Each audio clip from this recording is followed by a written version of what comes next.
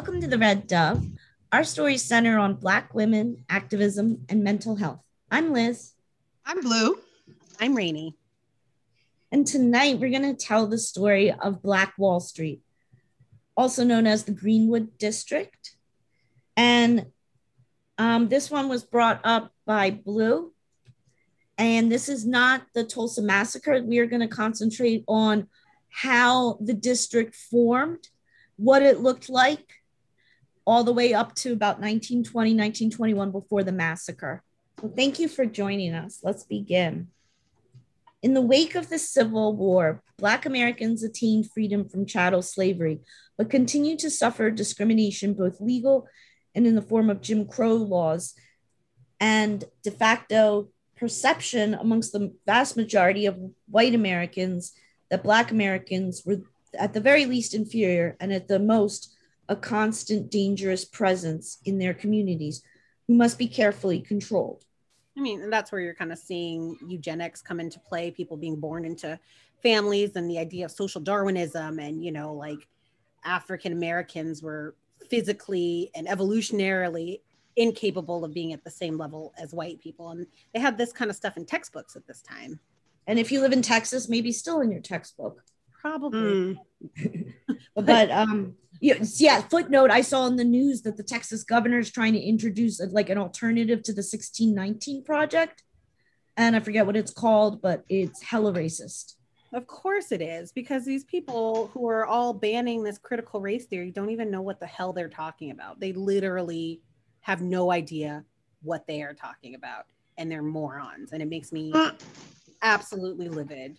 Sorry, done. Never be done on this show. This reminded me of when we read So You Want to Talk About Race by Hijoma Oluo, where she was explaining what is racism and how that there's a component of this that's economic suppression for an economic result for the 1%. And here's a great example of it. Black Americans built much of the nation's infrastructure through its first century of existence, but had no ancestral access to wealth, lived under a status scarcely above an enslaved person. Black Americans' efforts to demonstrate equal intelligence, worthiness of education, aspirations toward tangible success, and the drive to prosper was counterproductive to a white system dependent on their continued subjugation. That's kind of what I talk to my students about too, is like that you don't treat human beings poorly when you think they are of your same level. So for people to be able to treat people the way they did, the first thing you have to do is dehumanize them. You have to make exceptions for them. That's where we have social Darwinism and these ideas of eugenics. It's to marry the idea that this person is not worthy in your head so you can treat them poorly. You don't treat people poorly that you see as your equal. Lincoln's, can you hear my kids yelling? Okay, good. Oh, now hey guys, I'm recording. Sorry, a little technical difficulty with some offspring. I kept my favorite child in here, my dog Ray, who we named after the Star Wars character. Yeah, she's my companion. Anyway, Lincoln's emancipation signaled a technical status of freedom for Black Americans, but it did not in any sense guarantee social equality or equity. Every pursuit of employment began with a racial disadvantage, and the Jim Crow laws in the South effectively reinstated a constraint on much of Black Americans' range of movement, opportunity, and right to civic participation. By the approach of the 20th century, two strategies had come to the forefront for Black advancement. Booker T. Washington envisioned a rise in his culture's former enslaved person status by developing a, quote, general usefulness in what would now be known as blue-collar labor or basic agricultural skills. However, for W.E.B. Du Bois, is it W? It's W.E. Yeah, W.E. W.E.B. Thank you. For W.E.B. Du Bois, the underlying equation of subservience was unchanged as Black Americans moved from slave labor to poorly paid lackeys at the lowest level of white business. Du Bois had a different vision. Black Americans stand up and declare their right to prosperity, education, and status within an economic system predisposed to shutting them out. Then there was a third idea. Black Americans gained their footing that in developmental terms combined Washington and Du Bois models: cultural and physical isolation, entrepreneurship, self-help, and internally generated profit. Black business interests managed to rid themselves of white hierarchy in a few areas on the East Coast and in the Midwest. Land was bought and sold exclusively within the Black community, and the currency generated remained in the Black system. All kinds of businesses were established in monoracial enclaves with assistance from Black lending institutions devoted to increased opportunity for Black American success. The most well-known example of these communities rose out of the city of Tulsa, Oklahoma. What was to become known as Black Wall Street, or the Greenwood district, led the region in high-level financing and demonstrated sophisticated investment skills that outpaced the city norm. The school system became a model of success, and residents bought fine homes, maintained an opulent social life, and became patron of the arts. The Greenwood district of Tulsa was not the only example of socioeconomic triumph. So here's some Red Dove optional homework. You can Google these on your own time. And if you'd like to tell a story, maybe write it up and send it to us, and maybe we'll read it on the air. There was the Jackson Ward of Richmond, Virginia, which became the, quote, epicenter of Black banking. There's Haiti, North Carolina, that created the North Carolina Life Insurance, which became the wealthiest Black-owned company in the state. There's also Little Harlem of Birmingham, Alabama, Marcus Garvey's Harlem in New York City, and in the following decades, Boley, Oklahoma. So go ahead, sorry. I think that's a great idea to have, like for our listeners to write in and share some of their history, because there is so much that still, you know, as we spoke about, and even how you all mentioned at the beginning of this episode, there's still information in the textbooks that's incorrect. So if you know something and you'd like to share it, let us check it out. We'd definitely be interested in hearing about it. I think it's so important also to focus on Black excellence. I mean, so often in our history textbooks, you know, people think that African-American history started on Plymouth Rock, you know, and the two big things of our history is slavery and the civil rights movement. And there's so much more to our history than that. We don't talk about it enough, right? We don't talk about how in the midst of all of this economic hardship that they were literally systems put in place to keep them down, the excellence of Black Americans to rise above sanctioned racism, right, to still create wealth within the Black community, goes to show how very ingenuitive and creative and persistent Black America is.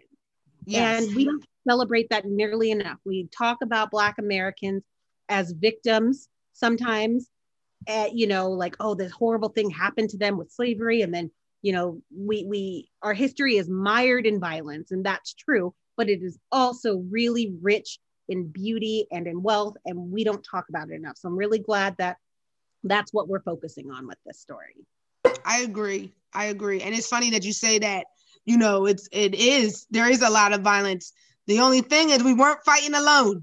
So, you know, we have to remember that component. I think you definitely brought up some great points, Rainey, about even how you spoke to hard work and the excellence that occurred, right? So whenever, like, if I want to lift a weight, I have to push against the strength of the weight itself, right?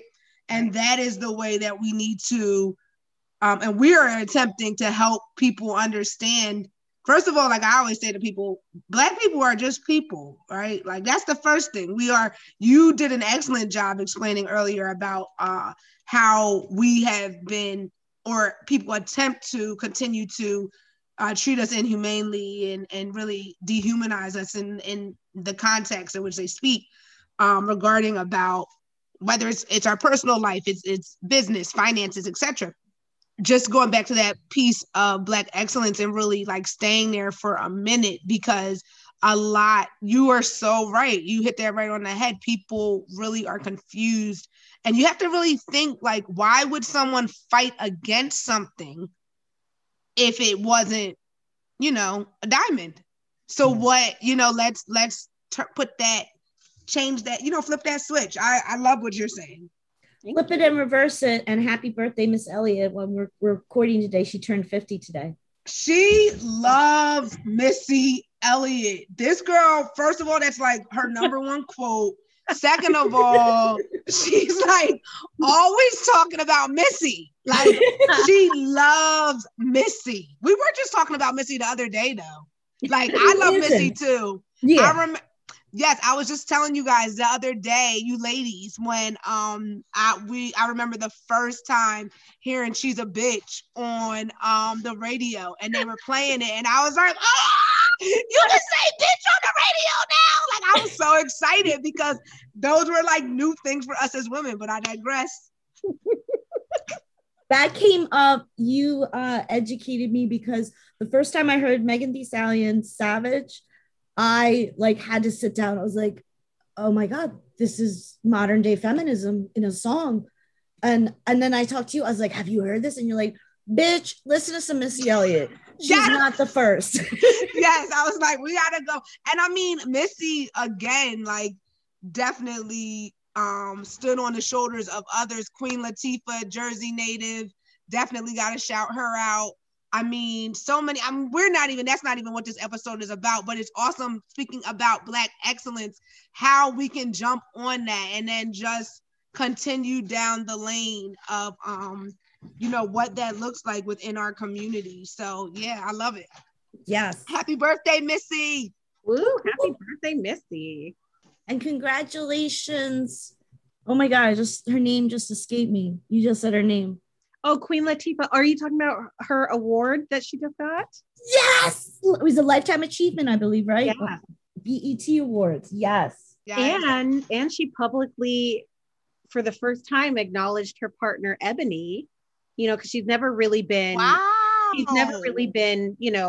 vocal about her sexuality, which is nobody's damn business anyway. Right. But, she acknowledged her partner, Ebony, and their son together. And it was just a really cool moment, not just for Black women, but for, women in the LGBTQ plus community too. Her make it in such a beautiful way, and for her to live life on her own terms, right? She was like, I will be this how I want to be, and no one's going to tell me when I'm going to come out. I'll come out on my own damn time. And it's beautiful. I loved it. And she looked amazing. And I got chills when she said it. I was like, oh, yay. Right. And I'm sorry, but since we're riding this Black excellence train, let's talk about who's gonna be at the Olympics though. Like, can we bring up Sha'Carri Richardson killing it? Like, I am living in her zone right now of stop playing with me. Stop playing with me. Stop playing with me. Like, that's where we are coming from right now. So yes, rubbing my hands together and saying, oh, these Olympics are gonna be lit. Yes. Yes. There's gonna be a lot of noisemakers there. It's gonna be real loud. Those pictures. Oh my God. Yes. I mean, land, sea, and air. We have in all the different categories Black women representation. Yes. Killing it.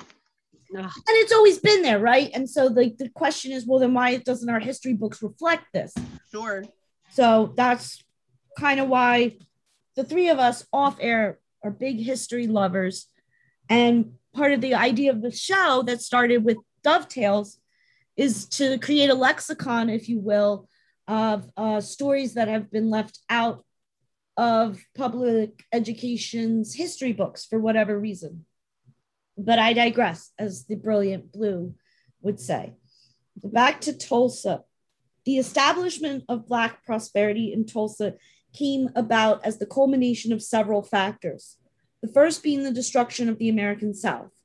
The post-Civil War years comprised of an era of migrations, from Native Americans, forced reallocation and genocide, and Black Americans leaving the Jim Crow South.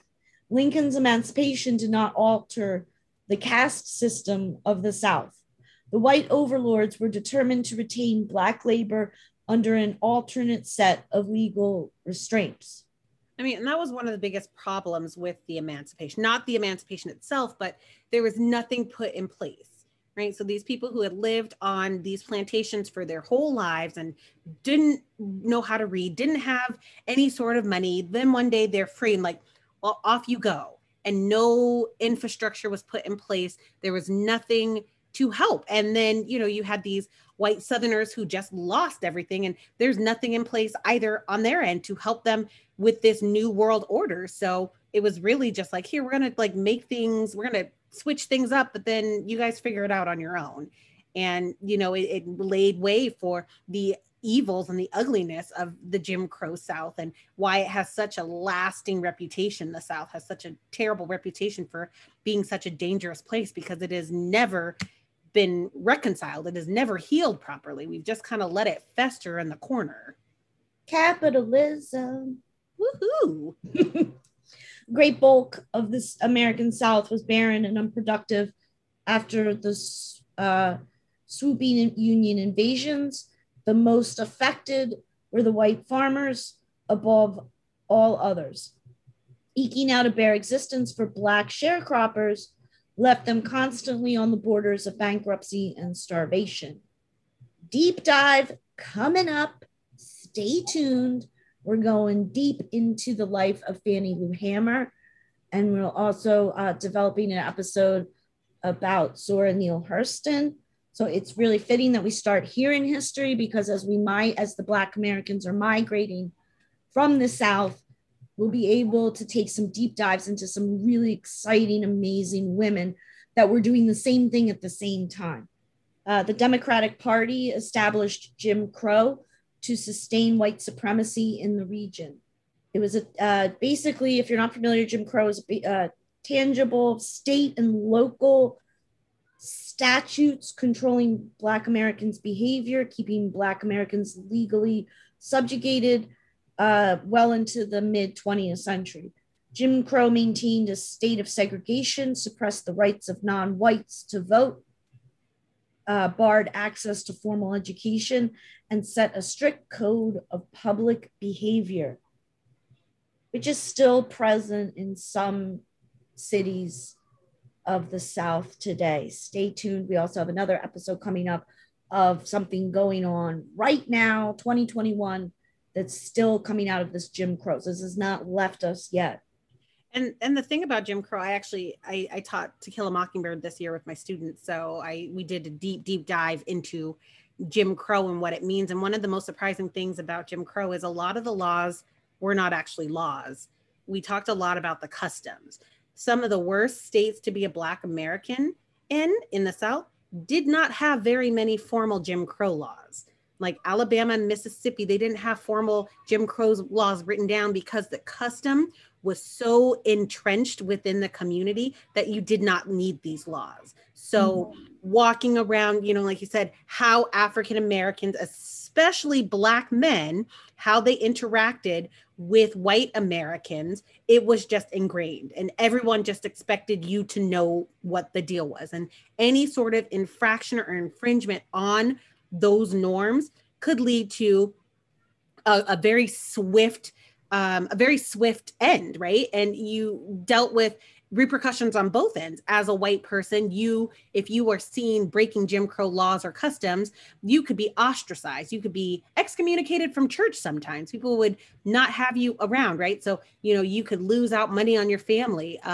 And on the Black side, you faced a lot more physical consequences, a lot more punitive punishments, you know, from being beaten to even lynched, right? Because of these customs that were in place. So it held everybody hostage at that time, you know, even white people who weren't able to pass those norms, you know. So reading even through To Kill a Mockingbird, Atticus Finch, certain things could and could not be done because of the customs and what was safe and what was not safe. And Mississippi and Alabama were the worst. Yep. Sorry, I'll stop being a teacher. No, I think those are great points. And I think that something else to highlight with that, continuing with the way it controls the mind, right, is like when we use the words of worse and like better or comparing when it comes to racism, it's so interesting because it's still continued so far through the country when we think about it. And this is literally just throwing an abstract thought out there, right? But by tying someone's mind and making them a prisoner of their mind and unable to provide for themselves, provide for their families, causing them, and like you're saying, the norms, even like more recently, something that's more local to us is the whole idea. We know it comes up in Philly every summer, the kids want to be out riding their bikes, skateboarding, doing all of that. But Black kids just aren't supposed to be around in groups. But, where I am, I see plenty of white kids in groups doing the same exact thing, riding their bikes, riding their skateboards. But because, again, like you're saying, the norms of what we're supposed to do, right? And when you think about that, because I was explaining to someone earlier about the way that systematic racism works, right? So if I make it so that you can't ride your bike in the city, or just like based upon these norms, right? That causes your muscles not to develop at the same rate who someone else who has the ability to move around freely within their community. That limits your thought because a bike is a machine, right? So if I'm not around machines as often, these are simple machines, things that we've all learned about as kids, I'm not able to project and dream. In addition to that, if I'm not able to just get exercise, my body will not last as long as the next party. So just like you're saying, it's very, very interesting because the effects of Jim Crow are so evident in so many different places. And the punishments were very, very crippling. And it's unfortunate, just like you're saying too, because sometimes, not that those stories always need to be the first to be read, but it is good to give light to the fact that there was a large, there was a portion of the community that did, even if they just didn't see color, right, in quotation marks, they still couldn't even act upon that thought of just trying to interact with, white people interacting with Black people. So like you're saying, it affected a larger space than just the Black community. Right. And we still see it today. And it kind of becomes a self-fulfilling prophecy, I think, right, Blue? Like when you tell a people, not you, it's not your turn. And like you said, like shackling their minds, which is one of the cruelest things you can do to a people, right? Is making them think that they are incapable of greatness. Yep. Then it becomes a self-fulfilling process. Then they don't rise to those occasions because they've been taught time and time again, they are incapable of it, right? Right. The same reason why white slave owners and kidnappers and colonizers made sure to make it illegal to teach their enslaved people to read. Right. You couldn't even though that was your quote unquote property, by law, you couldn't teach your own person. They knew it was that dangerous. Right. Freeing your mind is the first thing in rebellion and revolution. And they knew they did not want that. So true. And that's how they kept keeping us there. Again, it's this self-fulfilling prophecy.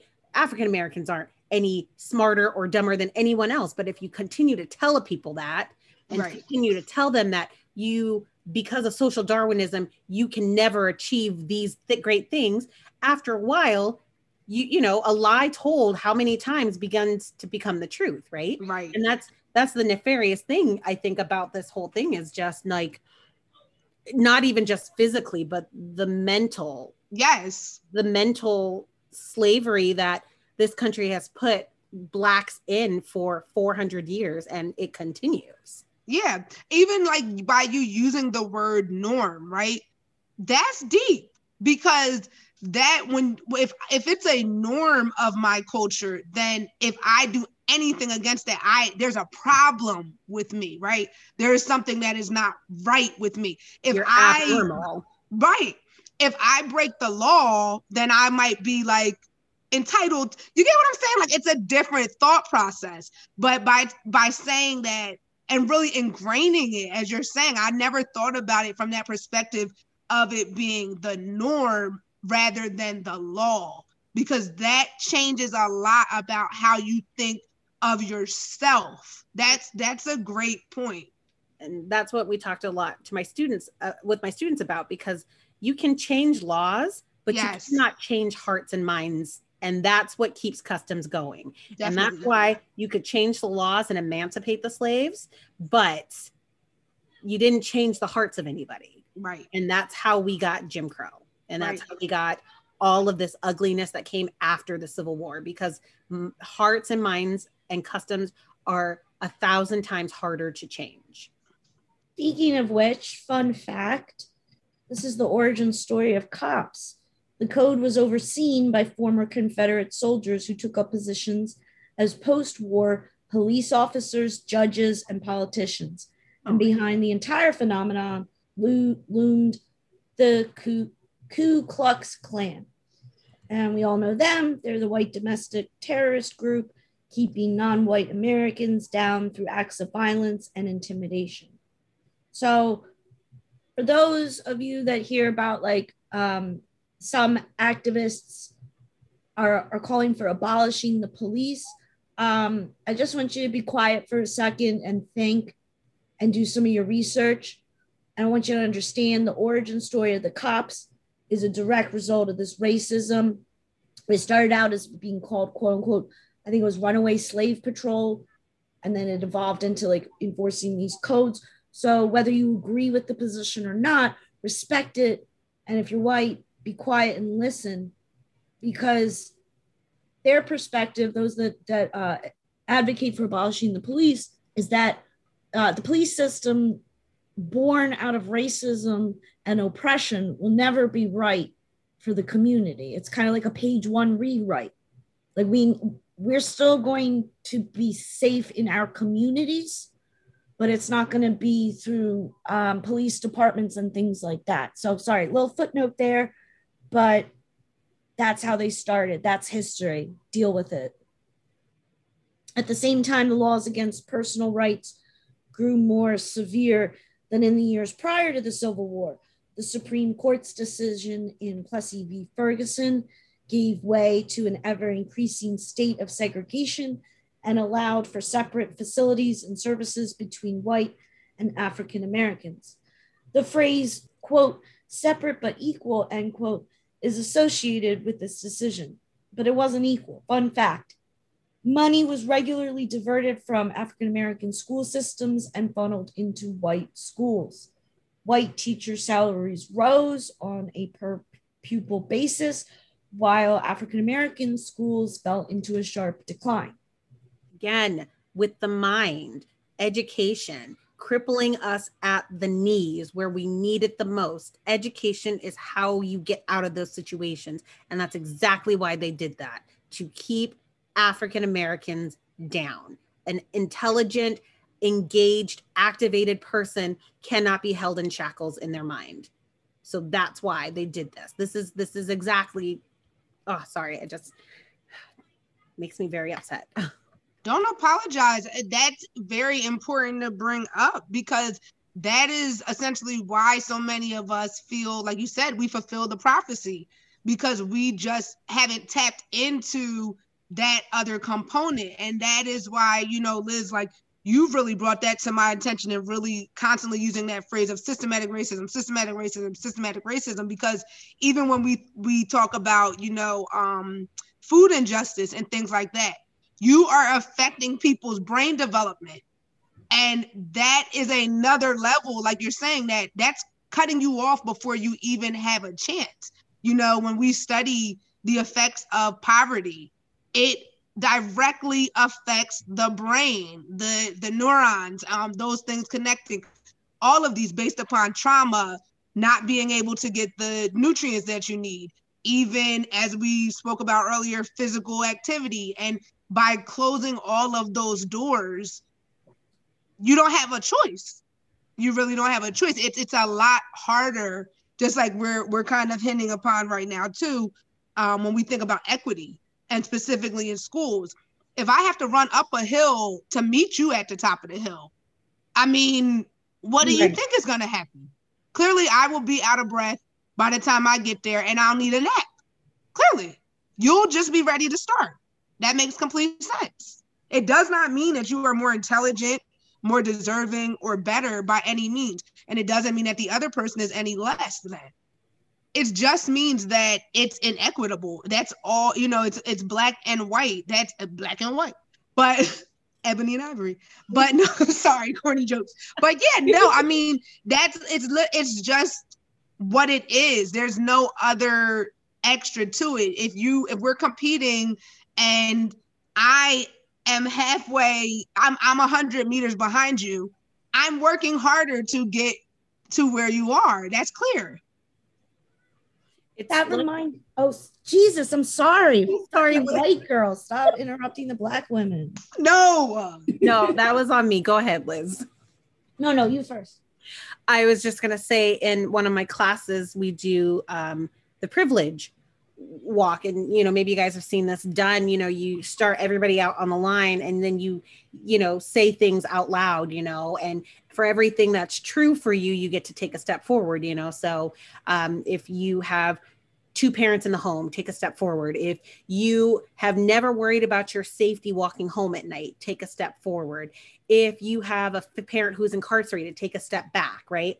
And so you give all of these different scenarios to people. And all of these are things that are not within their control. There's nothing anybody did especially to have these things. This is just these privileges or disadvantages they have.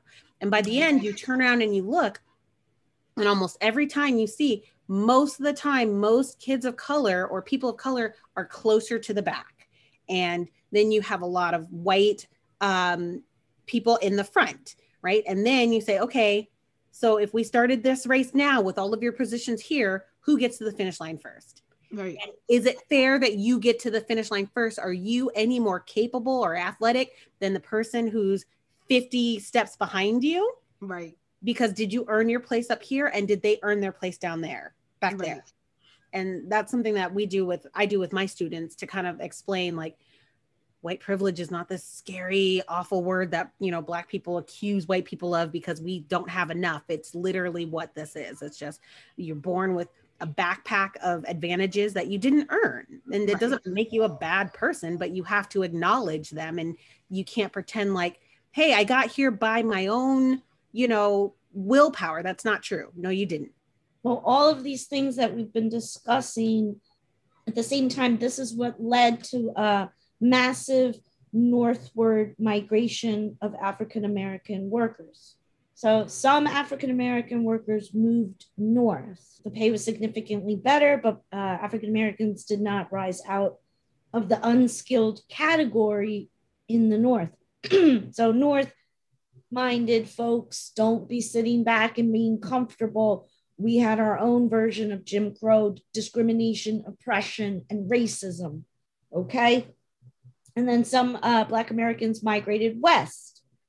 The Oklahoma Territory ended up being a prime arrival point, thanks in part to our federal government, quote unquote, requesting Americans to, quote, reduce Cheyenne, shout out to Buffalo Calf Road Woman, Comanche, and Apache lands. Once accomplished, the federal government allowed both white and Black Americans eligible for land in that territory. This was the federal government wiping out, murdering, killing Native Americans, indigenous people that were here first. This is like putting different groups, pitting them against each other, because like by doing that, they were like, hey, like, can you just, exterminate this race for us so we can get this state and we'll give you land. Hey, African Americans, you too, buddy, you get land. And that was rare for African Americans at this time to get land, but that was enticing to African Americans.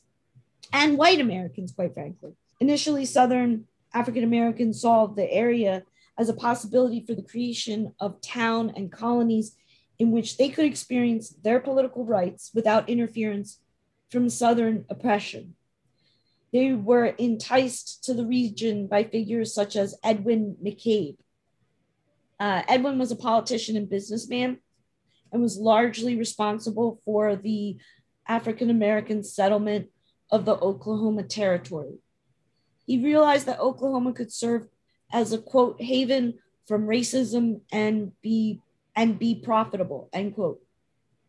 McCabe arrived at the future site of Langston, Oklahoma, and established the Langston City Herald. He owned a bulk of the available plots of land, and he started posting advertisements in the Herald declaring the region to be, quote, the paradise of Eden and the garden of the gods, end quote. So he purchased 320 acres and single-handedly established the new town of Langston, which, fun fact, he named it for a recently elected Black congressman. McCabe hoped that the number of Black settlers would in time propel him into the governor's office by the time of statehood. However, his dreams fell short when the new state, Oklahoma, adopted Jim Crow statutes and segregated public transportation. McCabe sold his house to fight the new laws, but the U.S. Supreme Court upheld the state's legislature. McCabe died a dearly disappointed and relatively impoverished man in Chicago during the peak of the coming financial empire in the Greenwood district of Tulsa. So McCabe starts Langston, Oklahoma, and now here comes Greenwood. It's a wealthy area due to the discovery of oil in 1905. Several financial stars came together in the atmosphere of mutual assistance to create the best of an all-Black culture in the Oklahoma region. The Greenwood district made sure that they would be included in the Feast of Oil by controlling their own money in every step of the process. 126 oil companies were operational in and around the city, but the first years of the 20th century and the following decade, 11,000 Black Tulsans would come to reside in the area. For example, Jake Simmons Jr., he became the leading Black entrepreneur in the entire oil industry, despite his relatively late arrival in Greenwood. The most illustrious of all the Midwestern Black enclaves, the Greenwood district, lived up to the promise inherent in McCabe's efforts in Langston. So kind of bittersweet for McCabe. Greenwood district was established years before Oklahoma became a state, and soon housed a population of 10,000 people and served as the most active, affluent entity of Black American business and culture in the nation. The single street around which the entire enterprise functioned was called Greenwood Avenue, and this in particular is where it intersected with Archer Street. Ironically, the broad Central Avenue was the only major thoroughfare that did not cross the tracks into the virtually all-white Tulsa. The interaction of Greenwood and Archer housed the headquarters of the district. Okay, so this is a perfect time to break. We're about to start talking about the rise of the Black Wall Street, aka Greenwood. So, hey, we did another part 2, ladies. Maybe we'll make a part 3. Who knows? Look at Sounds that. good. Woo-woo. All right, thanks for coming and thanks for listening. If you like this podcast, please give us 5 stars and leave a review on Apple Podcast. Thank you, Rainey, and thank you, Blue, for coming on and being a part of the show and doing this show with me. I can't do it without you. And most importantly, I love doing it with you. Thank you. Of course. I love doing it too. Yes. All right. Until next time.